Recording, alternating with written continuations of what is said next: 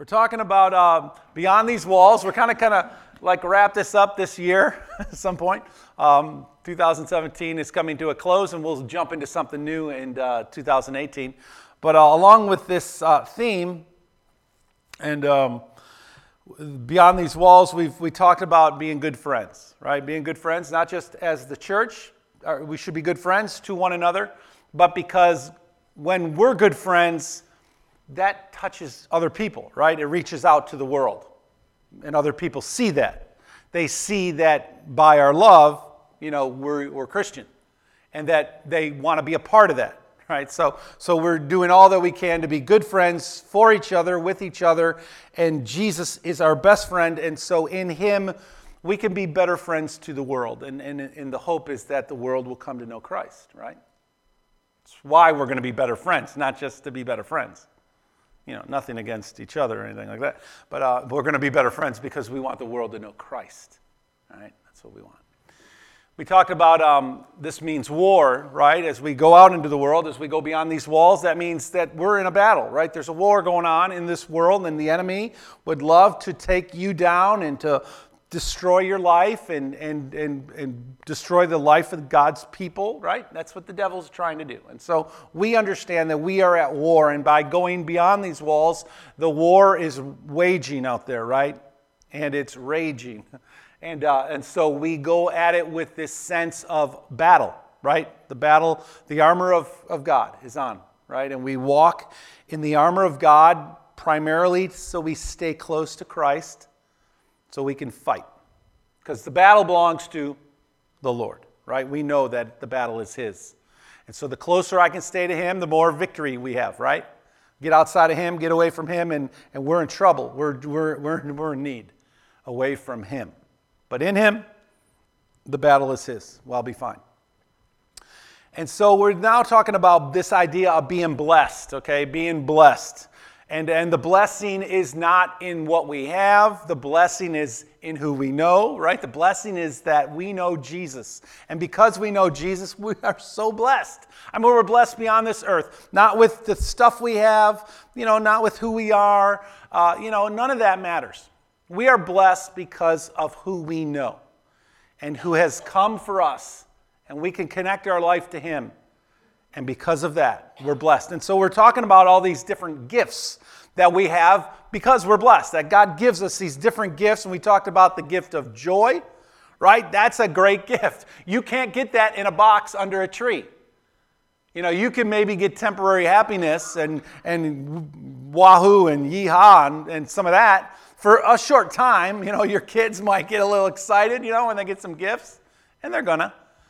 But you and I know those don't last long. Right? They end up at the dump or Goodwill or in the trash can, right? Those don't last, right? So the true joy comes in the gift from God, that He gives us joy within our hearts. And that's why we're blessed. Because deep within, no matter what happens on the earth, we know we have God in our life. And the security that brings and the victory that we know brings joy. Joy that cannot be taken away. It doesn't run out, won't grow old. It doesn't rot or get old.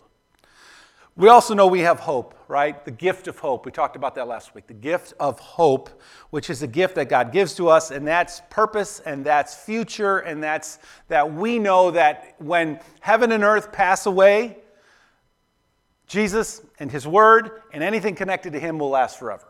And so that's our hope. That's what we place all of our hope on, and we hold on to that. And that's a hope that you can't buy, you can't get anywhere, you can't go to Walmart or get it on Amazon. This is a hope that only comes from God. And when we grab onto Him, we grab onto His hope, and we're blessed because of that. There's nothing greater than that. I mean, than the gifts that God gives us. That's why we're blessed. No other reason. Okay? No other reason. Today we're going to unpackage another gift, okay? So we got our gift over here. And I know you're all excited about what it might be today. I know, whoop, whoop. And so this blessing comes from above, and this is a huge gift. I mean, this is a gift that's like Like some of these other gifts, like joy, is just kind of specific. It's something that we know in Christ. We're excited about who we are in Him, and we celebrate that. But this gift that God gives to us is like so big. It like covers so much. And when it comes out of here, you're going to just be like, whoa, that's pretty cool. It's like the 4th of July right here. And here it comes. There it is. The gift of grace. The gift of grace. We just sang about grace. Kind of gave it away. But that's how it works, right? Dan even talked about grace a little bit. I appreciate, Dan, when you're talking about the church. It's not the building. Right? It's us. And something else you alluded to was communion. It's not about the table. We say table, but we don't mean table. We mean Jesus, right? We don't need this table. This table isn't sacred. Jesus is sacred, right? We remember Jesus. Okay? It has nothing to do with the building. It has nothing to do with the furniture. It has everything to do with Jesus. The church, communion, it's about Jesus, right? That's what it's about. And we're blessed because of that. And so grace is huge. Grace is so big. It's like this incredible power of God that He pours out on us, that the gift of grace just blesses us, right? We are blessed because of grace. And how awesome is that? It's not in a worldly way, right, that we're blessed. It's not in physical things of the earth, but it's very heavenly. It's very kingdom-oriented that we are blessed with grace and joy and hope and all these things. And when we're trying to live this G24 life, which is appreciating that God has given you 24 hours today to live. It's a gift, right? You have the gift of 24 hours. And you get to decide, we all get to decide, how am I going to use this gift? How am I going to use it for God? Or where is God going to be in this 24-hour period of my life? Am I going to leave Him out? Am I going to bring Him in and let Him be like a part of it? Am I going to give Him thanks for it? Am I going to see it as just another day? Or am I going to see it as a blessing and a gift from God? Today, God has gifted me with another day. How awesome. When we live like that, when we live like as if each day is a gift from God, we begin to squeeze the most out of every day. We begin to live our lives in a way that we didn't live before. We see everything that God does in that 24-hour period as part of His plan for our life. And that's a purpose life, right? That's a life that has a purpose behind it. That we understand that God is the giver and we are the ones He's blessed, and now we want to live it for Him, so we want to give that back to Him. And this gift today that we're talking about, grace, is so amazing. It truly is amazing grace. Joy is so awesome and hope is incredible, but this grace is unimaginable. It's humongous, it's immovable, it's unending. It's simply overwhelming, God's grace. I mean, we can't even begin to define it. It's so big and it's so encompassing.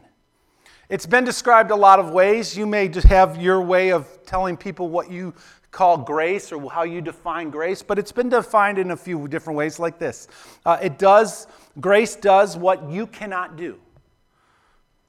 It's been defined like this. Grace is undeserved favor, right? You don't deserve it, but you get it. It's been defined as that. Is when you get what you don't deserve, right? Or you don't get what you do deserve. That's grace, right? The power and the truth about grace is so big. It's so overarching. It's like this humongous canopy of God that just floods our lives. It floods the human life. And it completely envelops us. It's huge. This topic of grace, the power of grace, the truth about grace from God to you, to us as people. It's so big, and it's so just covers us. It's like the rush or the falls of Niagara Falls just rushing over you in grace. God just smothers us in His grace. And when we're in Him, we are truly covered in His grace completely. I mean, that's where we want to be, right? I mean, I don't want to live a day outside of there. His grace, right? The grace of God covering my life, right? I don't want to wander from that, right? I don't want to move outside of that. I don't want to get distracted by anything that might pull me out of that covering of His grace. Because in His grace, He completely understands me, right? He understands who I am and how I tick and what I do and what I should do and what I shouldn't do and why I did what I just did. He knows all of it, and He still just loves me. And that's His grace just being poured out for me, and I don't want to move outside of that. You know, I don't want to live outside of that. What is grace? Grace is God taking care of your greatest need. That's what grace is. It's God taking care of your greatest need. And what's your greatest need? See, I'm not even sure we realize what our greatest need is. You know what I mean? I think sometimes we think our greatest need is you know, something that we need on the planet. You know, like a home or a family or kids. Or we think we need things. We think we need some of the stuff on the earth. We think that's our biggest need. We don't even really know what we need because we live in this kind of caught up state, I think. You know, that we are caught up in life. We get busy with life. We get busy with what we have to do with our jobs, with our kids. We get caught up in the things of this world and the things of our life, which is totally normal because we are human. And we think what we need are things like healthcare and retirement and money and homes and stuff like that. We think those things are our greatest need. Do we need those things? Somewhere in there we do. But they are not our greatest need, right? They are not our greatest need. And so Romans chapter 5, look what Paul says in the book of Romans chapter 5, verse 15. This is what he says. He says, but the gift, check this out, but the gift is not like the trespass. This is so cool. He's talking about two different things. One's the trespass, one is the gift. He says, but the gift is not like, it's nothing like the trespass. For if the many died by the trespass of one man, and so we understand that this trespass that he's talking about is sin. And through Adam and through Eve, sin entered the world, and we have all sinned. And so through sin, or through the trespass, all die because of our sin. Then he says, how much more did God's grace and the gift that came by the grace of the one man, Jesus Christ, overflow to many? So we've got the trespass, which is sin, which we're all guilty of, that has cut us off from God, and all have sinned, and that's a lot of sin. That's huge. And then he says, but how much more? How much more is God's grace over all that sin? God's grace trumps the trespass. Jesus canceled out the sin of Adam and all sin following Adam. And through Jesus Christ, grace has come. And the gift that came is greater than the trespass. Our biggest need is not a new car. Our biggest need is not the iPhone 10. It is not world peace, and it isn't a cure for a disease. Our greatest need is to be made right with God. Our greatest need is to be made right with the Creator of the universe. See, that's our greatest need. Everything else is way below that. Our greatest need is to be made right with the one who made us. And what's in the way of that? The trespass. Sin is in the way of being made right with God, right?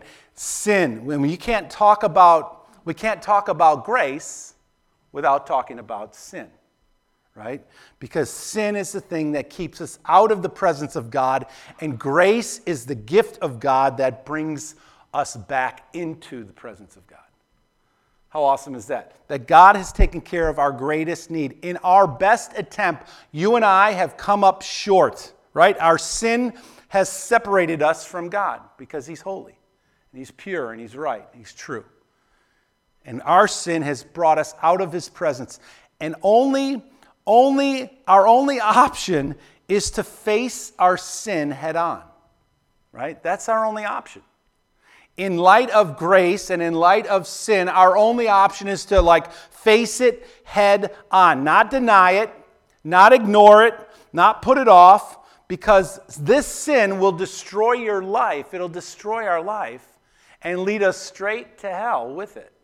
That's what sin will do to a human being. It will lead us straight to hell. Okay? It will destroy you. And the only option we have is to face it head on. You must come clean. We must all just come clean with God about our sin. Okay?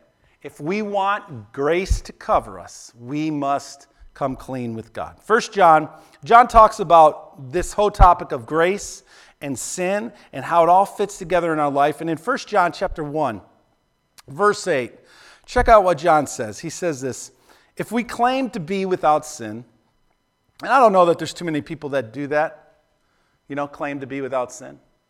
I don't think people realize that they have sinned against God. You know what I mean? I think we know that we have wronged people, we have wronged our friends and our neighbors and our brothers and our sisters. But to admit that we have wronged God, I don't think most people will admit that unless they really understand what the Scripture teaches. So John says, if we claim to be without sin, we deceive ourselves, and the truth is not in us. What is John saying? He's saying, come clean. He's saying, you've sinned. Admit it, right? Then come clean. Verse 9, if we confess our sin, God is faithful and God is just, and He will forgive us our sins, and He will take care of our sins, right? He'll purify us from all unrighteousness. This is John writing, and he's simply saying, when in light of what grace is this. It's God's showing us His mercy, God showing us His love, God creating, God providing, God coming for us in the form of Jesus. Grace is God forgiving you of your sin. But look what he says. He says this about grace and coming into grace.